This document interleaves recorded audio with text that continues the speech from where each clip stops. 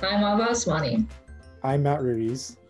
and welcome to the You Belong in AI podcast presented by UCLA ACMAI Outreach. Today, we will be interviewing Shanasa Okolo. Shanasa is a third-year PhD student in computer science at Cornell University. Her work includes developing machine learning models that advances diagnosis and treatment of infectious diseases and other AI-enabled healthcare models. Much of her work has a profound impact on low-resource communities all over the world. On top of her extensive work in the AI community, she's a founder of the Diaspora Group, which advises and invests in tech startups serving the African diaspora. For fun, she composes songs, updates College Sista, a blog and community focused on succeeding in graduate school, travels the world, and updates her Twitter at Shanasa.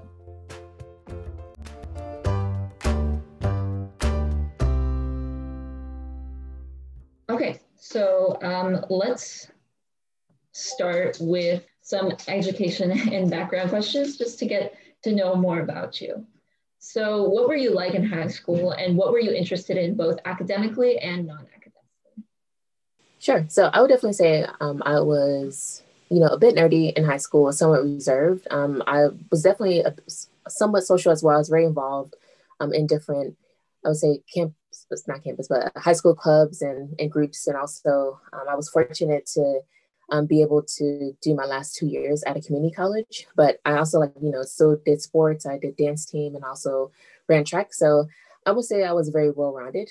And so in terms of my academic interests, I was definitely more interested I would say, in healthcare related things, just because, I definitely had a lot of pressure growing up to be a doctor. It's very common for immigrant families to kind of push their kids towards that area. And so that's something that kind of, even though I was pushed into it, I still, had a natural interest for it. And then additionally, I was very intrigued by the show Bones when I was growing up. So I always loved anthropology, archaeology, those kinds of fields, and especially like things just that have to do with, ancient history. And so fortunately, like I was able to kind of, pursue classes and just like, activities that were able to satisfy those interests. And then also non-academically, I kind of mentioned this before, but I was, very into athletics. I ran track all 4 years in high school. And also I did dance team for my first year in high school. It's really cool to see that you're super well versed in everything. That's really great to be really well rounded in high school. So what led you to take college courses as a high school student, and how did you like it, and how did it prepare you for college? Great. Yeah. So fortunately, the Kansas City Public School District, they had this program called Early College Academy.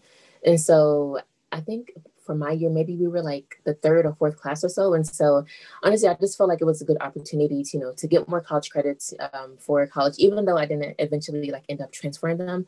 But, obviously like, get more I would say intensive classes, even though I did go to, one of the best high schools in Missouri. It was just an opportunity to get off campus and learn something new. And so I would say I really love the courses just because one, I was able to take, things that weren't offered in my high school, like, medical terminology and anatomy and physiology. And also I was able to interact, with people much older than me. It was a community college that I took these courses at. And so, there's a wide range. So I would say like there are people from like 18 years old to, 50 years old. And so, just being able to, learn more about, have a non-traditional high school experience in that aspect, taught me a lot. And then I would say for preparing for college, definitely, I would say learning more about, I guess the college rigor of courses was also super helpful for me to get adjusted to that. And also I would say in terms of adjustment, I was able to maybe have it be a bit smoother just because in taking community college courses, I had a lot more free time. And so I didn't have to go to school, at 7 a.m. anymore. Like my earliest class probably started at like 9. So I was able to wake up and maybe like 8 or so and, have that bit of freedom. And then like, I wasn't stuck on campus all day. I could leave early to go to work after school. And so it was a lot more freedom and flexibility for me. Yeah, I think a lot of college students resonate with that coming from high school. It's much more flexible. So what led you to study computer science at Pomona then for your undergraduate degree? And specifically, were you confident at the time going into CS? And if so, what makes you finally decide to go for it when you were applying to college? Yeah, definitely. So I didn't even really know that much about computer science when I was in high school. I didn't take any courses. I took stuff like when I was little, we took like, typing courses in school and, just regular computer courses just to learn, more about just like, Microsoft Word and, all those kind of systems. But in terms of actually, programming and coding and just like, computer science in general, um, honestly, it just came to me because one, it was very popular at the time, and it still is growing, especially for undergraduate education. And so when I came into Pomona, I was set on being a science, technology, and society major. And so at that time, I thought it would be great to like blend my interests, in these fields with being able to pursue just a wide range of courses and different areas. And so from that, I would say I wasn't really able to like pursue the major just because the classes were a bit spread out. And so at the time, I knew I was going to minor in both like anthropology and CS, but I think it just worked out for me that, I would be better off majoring in computer science. And so I was able to, take a lot of different courses like sociology and anthropology. And honestly, just because, being at a liberal arts college like Pomona, affording me the ability to do that. So I was probably going to take these courses anyway. I wasn't that super confident just because I, never took a programming course, never like, programmed a line of code at all in my life before. And so actually, I did some things on like Code Academy, maybe like the semester before I actually took my first CS course. And yeah, I would say it was a interesting experience. I definitely struggled a bit in my first courses, but I grew to love it. That's great. It's good that you have the flexibility. I actually do know about Pomona since I'm kind of from around that area, but yeah, it's a great school with a lot of flexibility for your major. So how was it growing up in like a more immigrant household in your area? And did you ever feel underrepresented in academic settings throughout high school? So being an immigrant was very interesting, definitely balancing, life at home versus life outside of home. My siblings and we were very involved in, I would say, like extracurricular activities. And we participated in, I guess they call it extended day, and also the Boys and Girls Club. And so growing up in Kansas City, in the areas that we did, we actually were exposed to people who were like, Black or like African American. And so I actually didn't really grow up around a lot of other immigrants. And I didn't actually have any, I would say, like a lot of immigrant friends or, first gen friends like me until I went to college. And so that experience, kind of gave me just a lot of insight into Black American culture, and then also I do identify with that as somewhat because I was born in the U.S. and so I never felt underrepresented in high school, fortunately, just because I actually did went to my school is considered to be a historically Black high school. It's called Lincoln College Prep, and it was the first. I don't know if it's the first, but it was a high school that was open to Black students because there weren't any other high schools that were open at that time. And it's actually as you can tell by the name, named after President Abraham Lincoln. And so it's just the school has a lot of history. It's founded in 1865, if I remember. And I found out recently that it's actually older than like both Pomona and Cornell. So yeah, that's something that is super interesting. Like gives me a lot of pride. Yeah, that's really awesome. Actually, I think it's a really good opportunity. So I guess then transitioning to your college, then how was the representation there in terms of both like immigrant representation and then also Black representation? Yeah, so for me, I would say in terms of immigrant representation, it's kind of hard to tell, but I know a lot of people that I hung out with were either like, first gen or maybe like came to the States when they were younger. And so, and honestly, honestly, they were like from a lot of different countries. And so I was able to get, I would say a wider breadth of experience, with people from different kinds of immigrant backgrounds. And honestly, when I was in college, I did tend to stick to, I would say my primary friend group was definitely Black. All of us were either like, Black American or like Haitian American or Nigerian American. So I felt like insulated in this community a little bit. And also, fortunately, the 5Cs or the Claremont colleges, you can like go to different campuses. I was able to like take courses and like eat meals and all that stuff. And so I had like a wider community than just at Pomona. And I would say out of all the colleges, I think Pomona is the most diverse. So honestly, even though the Black representation was definitely a bit low, there was just a strong community of Black students across the colleges that I didn't really feel super underrepresented, just I would say in general, but definitely in the computer science department. I remember that I was the only Black woman to graduate in my year. And I think I was either the third or the fourth Black woman to graduate from it with a computer science degree or from the computer science department in general. And so definitely, trying to navigate that was a bit hard because I didn't have really anyone like directly I would say ahead of me to kind of consult with. I was able to talk to some Black women, but they had graduated by the time, I was like really like getting into computer science and all that, or, yeah. And so that was definitely a bit tough, but fortunately, I would say like the underrepresented students in our department were very, great and formative communities. So we were able to, pursue projects together, work on class assignments, and also just, go to conferences together. And also, I would say the department did a great job. I want to shout out one of my favorite professors, Professor Chen.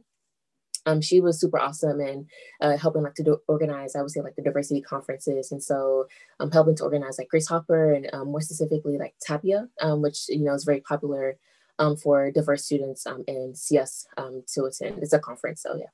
Well, that's great to hear that you had some great role models to look up to.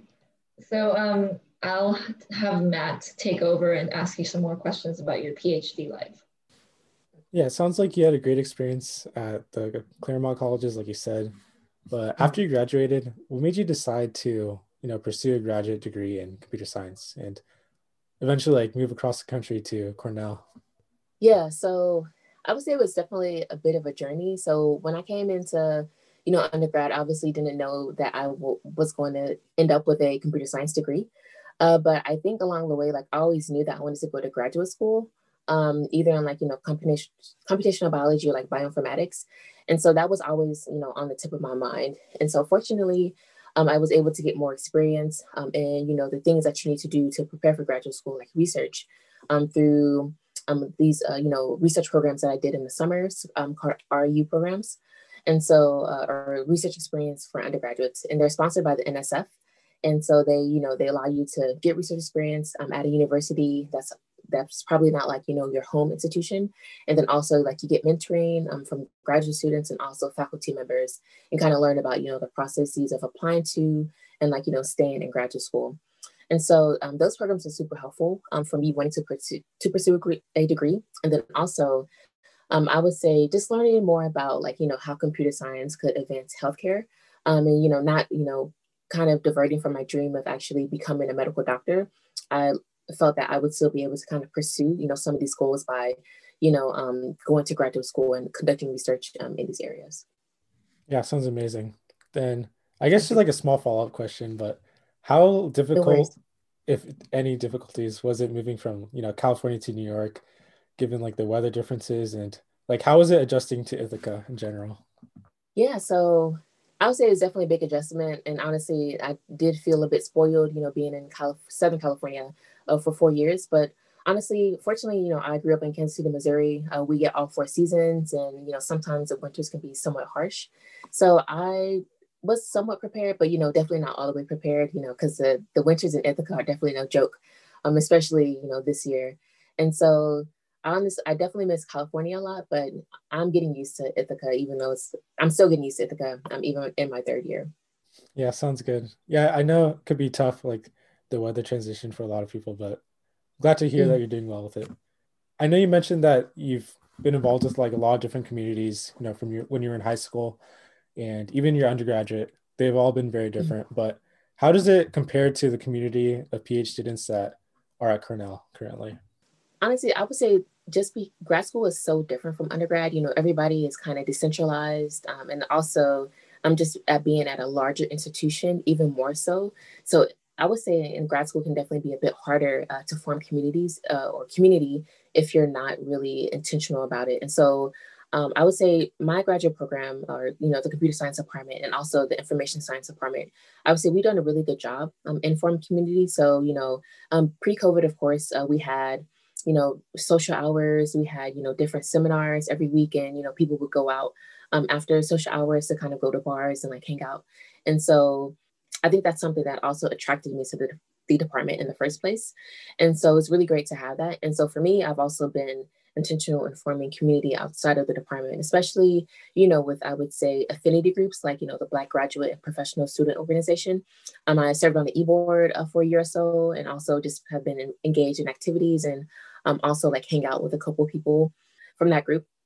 Then also I was involved in the Graduate Society of Women Engineers, which is also a great community to hang out with and just, be connected with people outside of the department. And I've actually engaged in like a couple of undergraduate groups as well. Specifically, like those kind of focus more on maybe like professional development and also like doing work, volunteer work on the African continent or targeted towards, Black communities. So that's something I've engaged in as well. Yeah, it sounds great the way you've been able to like get yourself involved. I know it could be difficult for incoming students. So another like question similar, I know you touched upon it a little bit, but how has PhD life changed with the pandemic, with academics or like your research or even socially?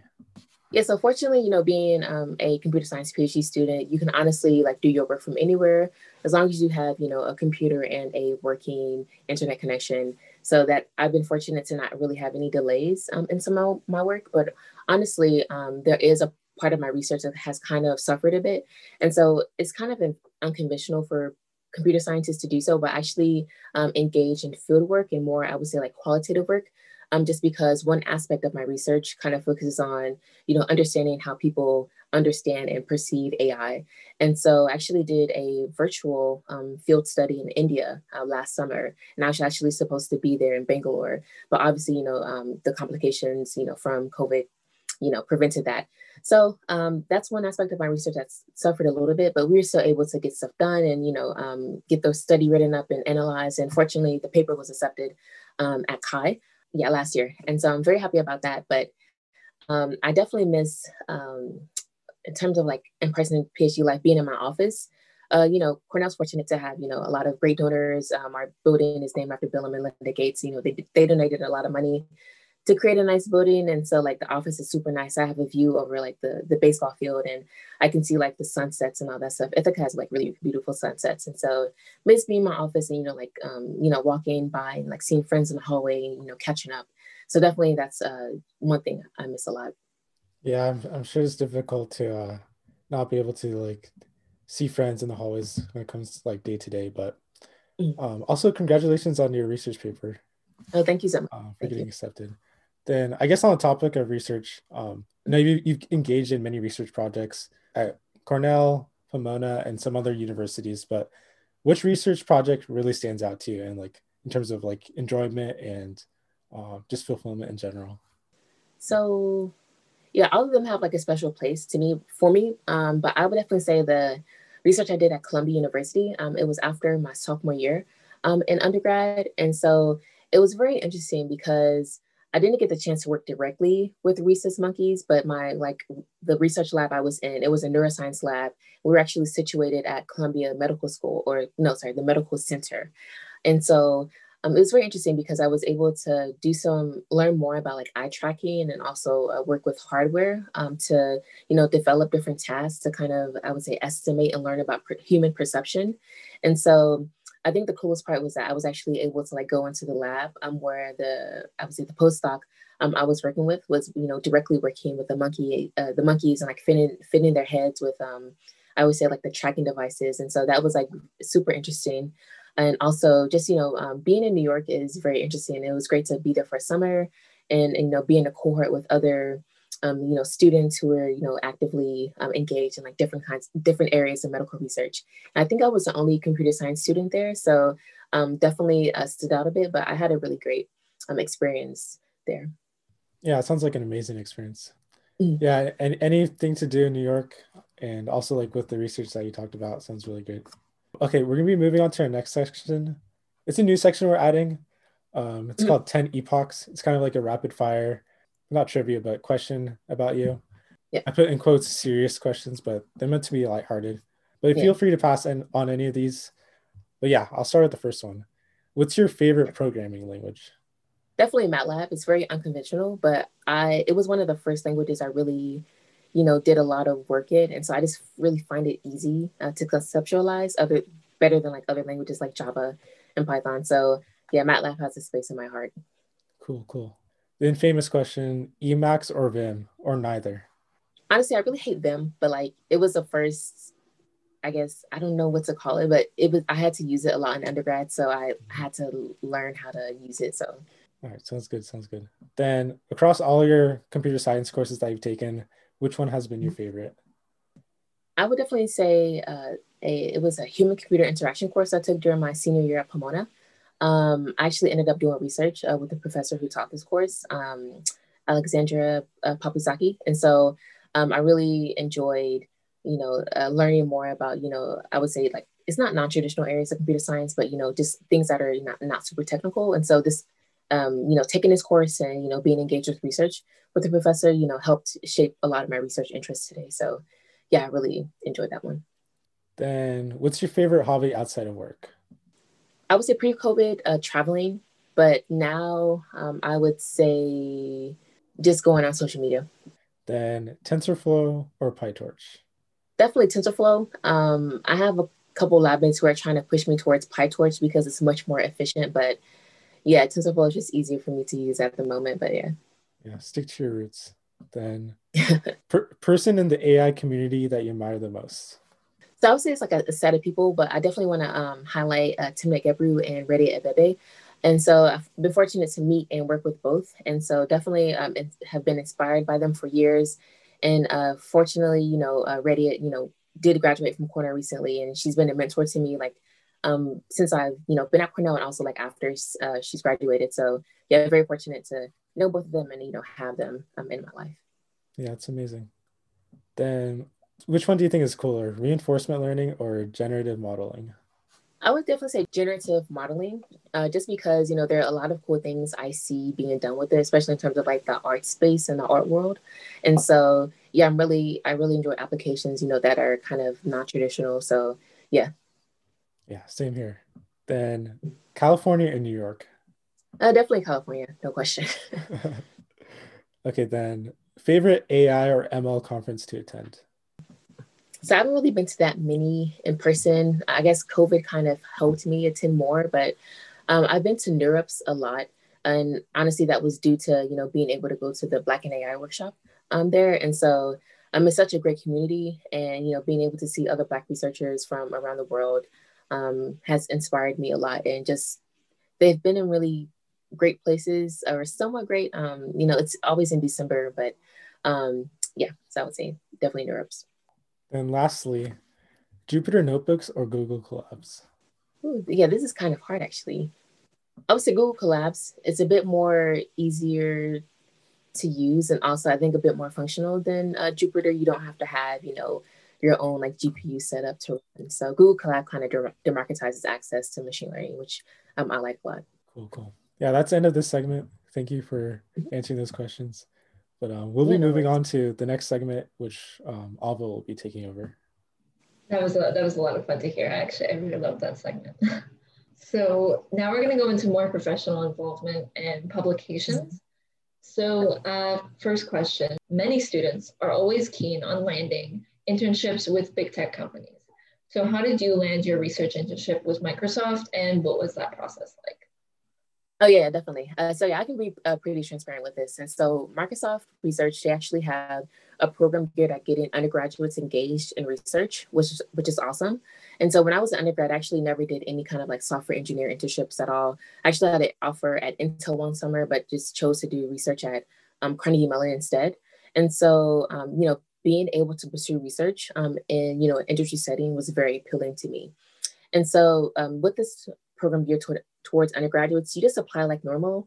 You have to get like recommendation letters. And so from there, you, interview, and then you get like placed at an office. And so it just happened that I guess like with my skill set and background, like in, doing research in computational biology and computational neuroscience, a lab at, Microsoft Research in Cambridge, England was super interested in my work. And it was actually the only lab I ended up interviewing with. And so obviously, I wanted the chance, travel a bit more and get out of the US, before coming back, for graduate school. So I'm just decided to take it and go from there. So for me, it was pretty straightforward: application, interview, placement. So yeah.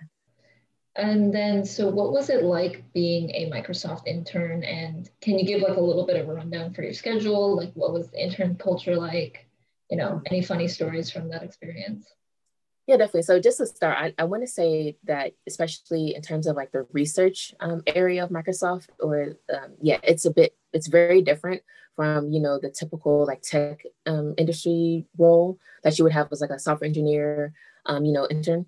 And so I feel like the perks, honestly, you don't really get that much, compared to the other traditional roles. But it was so fun, just to, be outside the US. And so in terms of free stuff, we get like hoodies, backpacks, water bottles, I think like occasionally like snacks and stuff. And yeah, that was great. And then also in terms of the intern culture, I feel like it was kind of hard to kind of tell who was interns and stuff, just because at their research level, there tend to be a lot of PhD interns. And so like they can kind of, cross for, like full-time employees. But fortunately, I was able to find like, like people who are actually like just about to enter their PhD programs like me. So we were able to, eat lunch together and also like plan trips and stuff, I guess like outside the UK. And also out the Microsoft Research Cambridge, they do a really good job in, trying to plan events for interns. And so I remember like on I guess my second to last day of my internship, we were able to go to like a go-kart like racing track, which was really fun. And also do some other activities like throughout the summer as well.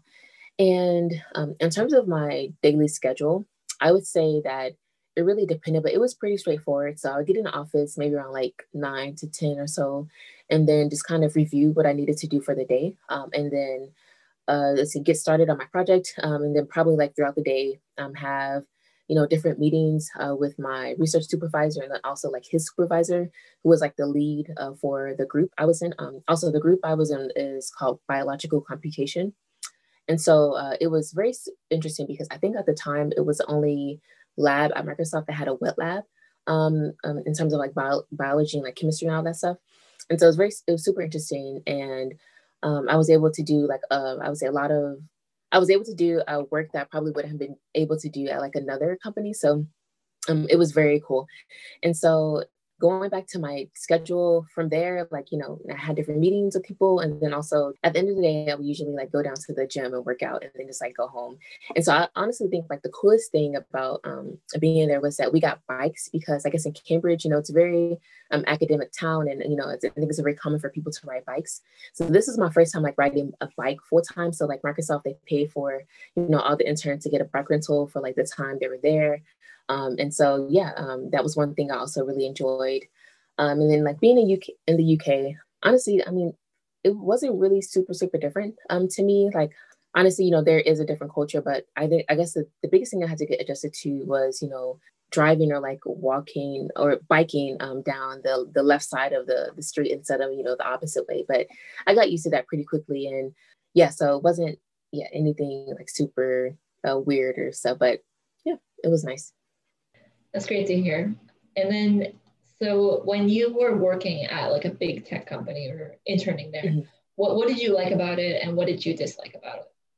Cool. So I would definitely say just the amount of like, I guess the different kinds of people that you can find at Microsoft Research, especially in, at Cambridge, there's so much diversity in terms of like what they're actually doing. And so if I recall correctly, at MSR Cambridge, I think each floor is kind of like dedicated to a different group. And then like within the floors, they have different wings and stuff. So, you had people working on, biological computation on my floor, and then, just like, systems engineering or, programming languages or, healthcare applications. And so being able to like, see and meet like with other people to kind of learn about what they're doing, was very interesting. Also, and honestly, like being at a big tech company, the pay is great. And so that was something that kind of differed a lot, from the traditional like research internships I did at universities and undergrad. So that's something I really enjoyed as well. And then in terms of like what I did dislike, honestly, it's really hard to say. Like, I think I just enjoyed being there and, like having a great time. So I couldn't really think of anything I disliked at the moment. That's awesome. That's good that you got like a lot of the benefits of that big tech company. So tell us about your work with more low resource diagnostic health monitoring, and why do you think that health monitoring in Africa is so important to you? Great. Yeah. So this is, I've been working on a couple of projects for a while, but I haven't been able, to work directly on the continent yet. But my goal is to, work there in the long term. And so my work right now is trying to optimize methods to improve how different respiratory functions or symptoms are diagnosed or detected by computer vision systems. And so I would say this is very important just because in a lot of regions, throughout the global south and also in sub-Saharan Africa specifically, the healthcare systems, aren't really, I would say, well built. And so, they rely on a lot of, I would say, informal healthcare, that's done by community health workers like NGOs. And so and also there's a lack of specialized doctors, and so using technology can kind of augment, this lack of doctors and also just like healthcare in general to help improve, the detection, diagnosis, and also like treatment of diseases. And so that's something that's super important to me. And then also, as being someone who I consider myself to be Nigerian, even though I was born in America. And when I was growing up, I heard a lot about, the different healthcare issues that my parents faced, and also like that, their siblings, faced and also like family members who were back home in Nigeria faced and continue to face. And so that's something that, like became very kind of, I'd say important to me and stuck with me as I, have gone throughout my research journey. So I wanted to do something that would directly have an impact in this space. It's awesome. And it's obviously very useful, and it's great that you're doing this kind of stuff. So what are some of the difficulties? You talked a lot about, the getting access to that AI, but are there any difficulties of deploying this AI in the low resource areas? Yeah, definitely. So the first thing that comes to mind is just infrastructure. And even, without thinking about, I would say, technological capacity, there are things like, roads and stuff that are not well built out. There are things, like hospitals and clinics that are not built out. And then also just in terms of, I would say, technical infrastructure, like, Wi-Fi or, let me say just like internet. And also just like telecommunications infrastructure can be lacking in some areas. And so if you're building devices, that kind of rely on the cloud, it may not be possible to deploy them in these kinds of regions. And then also thinking about if you're working with, you're working with different kinds of devices. And so since electricity may be a problem, people cannot rely on, big equipment that, needs to be plugged in and like, on 24/7. And so a lot of machine learning models at the moment are kind of developed and, trained on large GPUs. And so that's not really possible just because, they take up a lot of electricity. And yeah, it's just not feasible to, move them from these, large, like expensive, computers with, all this kind of fancy hardware, to small, phones. That's a difficulty I see. I see. Okay. Yeah. Those are some great points, definitely. And so are there any other, I guess, like AI regulation barriers that you might have to get to in deploying in some of the areas that you're interested in? Yeah, definitely. So in terms of regulation, I think I've done a little bit of research into looking at this, but obviously in most of Africa or like even throughout the global south, there isn't regulation for AI or even, technologies that, are focused on e-health or like, e-medicine. And so it can kind of be hard to determine what you can actually do with AI and, how this will be kind of governed or regulated. And so I would say that there's a lot of room for this to be improved. I know that, there are people at the UN and other, organizations that are working closely on developing, general AI regulations. But at the moment, I don't see anything specific towards these regions, except for in larger countries like Kenya, South Africa, and Nigeria. But yeah, it's like, very scarce. I see. Okay, cool. So then what are, I know that privacy and security is something that you're also interested in. So what are some barriers in the privacy and security realm in deploying any AI-based healthcare models? Yeah, definitely. So first off, obviously, there are like technological needs that need to be considered. So, you have to, have, I would say, databases that are secure and, that, obviously can store, these data, this kind of data. Yeah, I think that's very important. And then also going back to regulation, HIPAA is a big one in the US. I'm not familiar with like what it's called in like the EU and the UK, but they also have like their different, privacy regulations when it comes to healthcare data. So obviously, like following that is the biggest thing as well. And also one thing that some people don't consider in terms of privacy and security, people don't really think about these issues the same, in different regions of the world. So, for example, kind of referencing the study that I did last summer virtually in India, is that it's very common for people when they go to hospital visits, is that they're in a crowded area, they may be actually like have multiple people in a doctor visit room. And so, you may not necessarily have enough privacy when you're having visits with doctors. So something else that we also found from the study, like in regards to like privacy and security, sometimes, the healthcare workers who manage these devices, they actually share them, with other family members.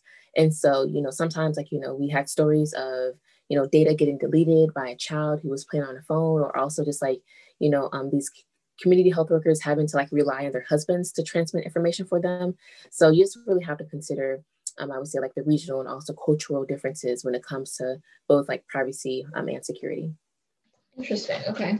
Yeah, that's definitely something I never thought about, was the cultural respects of that, but that's a great point.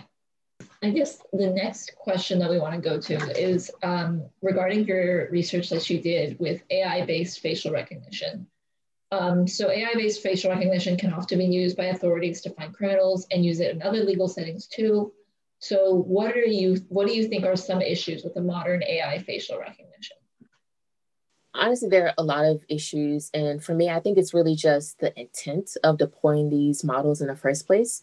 And so we see that a lot of, these tools are being used, for policing, for surveillance, and also, I guess, just for, things that really don't make any sense to me, like emotion recognition or kind of like ethnicity recognition, which is super hard to do, even, from just being a human trying to do these things. And so I think those are the main issues that I see. And obviously, a lot of great work has been done in this area. And I would say it's definitely spearheaded by, Joy Buolamwini and Timnit Gebru, and also Deb Raji, who, they obviously, spearheaded the great study, Gender Shades. And so we've been able to see a lot more, I would say, outcry against these technologies. But for me, I would say it's just, the intent of deploying them in the first place. I see. Yeah, definitely. And then, so why do you think that it's important for data sets that we use to train AI facial recognition models to be more diverse and accurate? I think the most important part is not, using AI to exacerbate existing racial inequalities or inequity. And so we see that, in policing, Black and brown people, especially Black people, have, been disproportionately affected by, issues that come, that come with policing, in their communities, around the US and even outside of the US as well. And so ensuring that, these recognition models have incorporate and use data sets that are both diverse and accurate can kind of, help in reducing this, and also just ensuring that, people aren't wrongly arrested, based on, mug shots that incorrectly match them, which has happened a couple of times actually, even within the past year. So I feel like if this doesn't happen, then we're going to continue to see AI kind of evolve on its own to be, evolve into, a monster that can be worse than the existing systems that, have already, hurt people for centuries. Yeah, of course, definitely. So thank you so much for talking about your research. We're going to go on to Matt to talk more about your outreach and mentoring that you've been doing a lot. Yeah, so like Ava said, you've been involved with mentoring through many different outlets, Black and AI, and even at Cornell. Why is mentoring so important to you? And what's some common advice that you give to your mentees?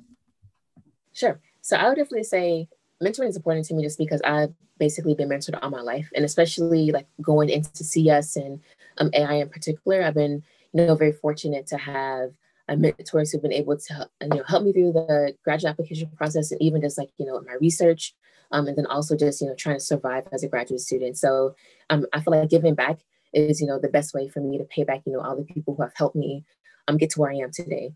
And so in terms of common advice I would give to mentees going through CS or AI, I think it's just forming communities is really the best way, or, forming support groups is the best way just to get through this, just because I noticed, like, even when I was an undergrad, that a lot of the people that, were doing well in their courses, they had, siblings or friends who actually like took these TS courses before them and were able to like help them out. And so, being, the first underrepresented students in, CS or like AI, you may not necessarily like have these groups or, friends to call on or like siblings to call on who kind of know these things already. So doing your best to form communities will help you along the way. And also I would say, fortunately, and also like unfortunately, it kind of took, the events that that transpired last summer, the killing of George Floyd, and also like Breonna Taylor, for people to understand, the importance of diversity, not only in just, daily life, but also like, we've seen a lot of movements form in academia as well. And so I think that, students who continue to come through these pipelines, especially underrepresented students, will be, even more supported. Yeah, that's great advice. Moving on to the next question. So you not only have been involved with mentoring in the US, but you've also been involved with CS mentoring and teaching like abroad with Code Africa. Can you tell us a little bit about your work there and why you think the US needs to expand a little bit, outreach beyond the borders? Yeah, definitely. So I really loved my experience with Code Afrique, and I believe that I had a great time in Ghana last January. And so I really wish I could do it again, and hopefully I will in the future. Talking about a bit of my work there. So we went to Ghana in January of 2020. And so we were fortunate to have connections, in Ghana already. And so just to give you all some background on Code Afrique, it was started by some undergraduate students at Cornell. They since graduated, but they actually are from Ghana. They were both computer science majors and, were able to get, very, I would say, like good roles after graduation. And they kind of wanted to pay this back. And so they connected with two professors in the CS department, and who were able to get support from like different, I would say, organizations, including the Association for Computing Machinery, the ACM, which was awesome. And also other like, I guess, big tech companies as well. So they started, I think their first workshops were in 2019 in Ghana, if I recall. And then in 2020, they did workshops in Eswatini, it used to be called Swaziland, and then also in Ghana. And so I was on the Ghana part. And so our program consisted, it was like a couple of days or so. And so what we did was that we created a curriculum to teach, I would say, secondary school students introductory CS techniques. And so I would say, like, we spent the first couple of days teaching this curriculum to the students. And then on the last day, they would actually like use what they learned to participate in the hackathon. And then we would like give out prizes and stuff after that. And so I felt like it was super impactful for me, just because, coming, descending, from West Africa, and also just seeing, how technology has a power to empower, students, and also provide them with a one-off, first, I would say, a better way of living, because people, once you have like digital technology skills and even like coding skills, you're able to access higher paying jobs and support your family a bit more than like other traditional industries on the continent. And then again, I think it's just important in definitely going back to AI, improving representation in AI, because one, we see that a lot of these systems that are biased towards underrepresented people, they're not really developed by us. And so I think that's one way that the pipeline can be improved. And so this kind of goes into the next part about the US needed to expand outreach initiatives. In general, I think that it's hard to talk about like the US as a whole, but I know that a lot of tech companies have been doing, I would say, decent jobs in improving their footprints in the global South, and also like I would say in Africa specifically. And so I know that like IBM Research, they've had offices in Nairobi and South Johannesburg for years. And then also Google launched their first AI lab in Accra. I would say 2 years ago or so. And so I think that is a great way that they've been able to kind of improve the representation of both, technical, I would say technical talent on the continent, and also just like AI talent, which will definitely have a great impact in the future. Yeah, that's very cool. Starting with the organization you're a part of, that's amazing, the work that your team has been doing. And just your valid points about the tech companies, I'm glad you have a positive outlook on what they're doing. And it sounds like they're doing a really good job. So going on to the next section, I'm going to pass it off to Ava to talk about future representation in AI. Yeah, so you talked a little bit about, how representation of AI has improved. But just to go a little bit more in depth, why do you believe that representation is important, especially in AI? And a little bit more adding on to what you've already said, but do you think representation has improved in the field over the past couple of years? So as we've seen so far, AI has, a lot of potential to shape industries, and is already, changing industries, throughout the world in a variety of ways. I think it's important for underrepresented people not only to be involved in the, development of these kind of systems, but to also impact, how these systems benefit people as well. Because already, as I've stated before, we've seen that there have been a lot of negative consequences that have resulted from the deployment and use of AI systems. But I believe that incorporating diverse representation will improve the impacts of this, and also just ensure that communities are not negatively impacted by these respective technologies. And then also, in terms of representation, I would definitely say it's improved over the past few years, but I definitely think we have a long way to go. And it's not even just pointing out AI in particular, even the field of computer science. I don't know the numbers at the moment, but I know that, underrepresented representation is super low. Also, representation from, Black students, researchers, and professionals is still very low. At tech companies and also at research universities or institutions. Fortunately, there have been a lot of initiatives, I would say by Black in AI, which is one of them who's been doing a great job in improving global representation, just because they do focus on a lot of people from the African continent and helping them get to graduate school. And then also, I would say, I know the NSF recently launched a program to help underrepresented students transition into PhD programs in computer science. And so I think that as long as people, take an intentional approach into improving, representation in CS, and then I think that this will also have a follow-on effect in AI. Yeah, those are definitely great points. And I also agree with you that, there's still some ways to go. What do you think the AI and tech community can do to improve more on having underrepresented people come more into the tech space? There's a lot of things first, but honestly, I think it begins by kind of evaluating their systems, or their systems in place that maybe have excluded, either intentionally or unintentionally excluded, people from underrepresented backgrounds into, different kinds of roles at their companies, or even, in their, graduate school processes. And so I think from there, then people can actually realize, the harm that they have done, and then can kind of get a picture on how to, on things that they can do to improve this. And so I think, reflection is obviously the first step.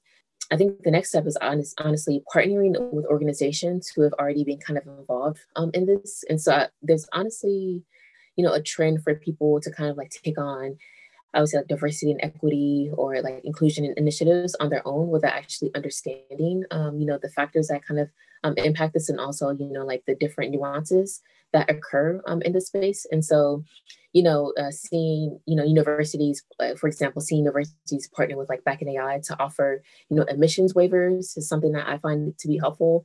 And then also just departments like mine at Cornell, who have actually established diversity offices to kind of, and also bringing in people who are, familiar with these issues are first step. And I know that, diversity officer roles have been a thing at, some tech companies for a while now. And so, just doing their best to work with these institutions will be great in improving our representation in the tech space. Definitely. Yeah. Those are really, really great suggestions. So if anyone's listening, take them. So what is your message to youth from these underrepresented groups interested in AI? And what advice could you possibly give them about getting involved if they don't know where to start? Sure. So definitely, I always encourage people to kind of reach out to role models that you see who are kind of doing the things that you want to do. And so I'm always open to telling people more about how they can get involved in AI, or just even mentoring people. I've been fortunate to mentor a couple of people who've been able to get into good graduate schools, and also, or just, different tech roles and stuff. And so I love doing that. So thank you so much for answering some really great questions that I'm sure a lot of youth in AI would love to hear and is very helpful to them. So we're going to move on to Matt to ask you just a couple of concluding questions. So we know you love to travel. It's one of your hobbies that you love to do before COVID. Do you have any cool stories or any cool places you've been to? Yeah, so I would say the most interesting place I've been to so far has definitely been Budapest. And so I actually lived there for a couple of months because I did study abroad there. And so it was actually my first time like traveling out the country alone and living in an apartment. And so yeah, it was a super cool experience that I had, and I really treasure it to this day. Cool. Yeah. Then I guess another hobby related question, but are there any like personal projects or hobbies that you've been meaning to do, but just haven't found the time to do yet?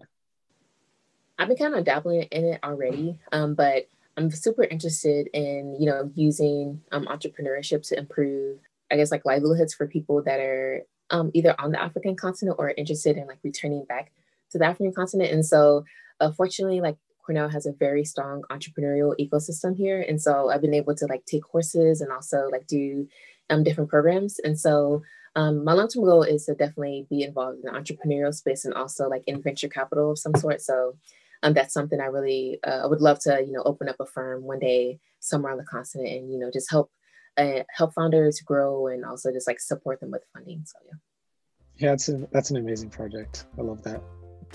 Thank you so much for tuning in to this episode of You Belong in AI. This episode was made possible by UCLA ACM AI Outreach. Again, my name is Matt Ruiz, and I was co-hosted today with Ava Osmani, and our guest was Chinasa Okolo, a third-year PhD student at Cornell University. This episode was edited by Kai Toda and Jason Jewick, and the music is by Kevin McLeod, and it is called Cherry Monday.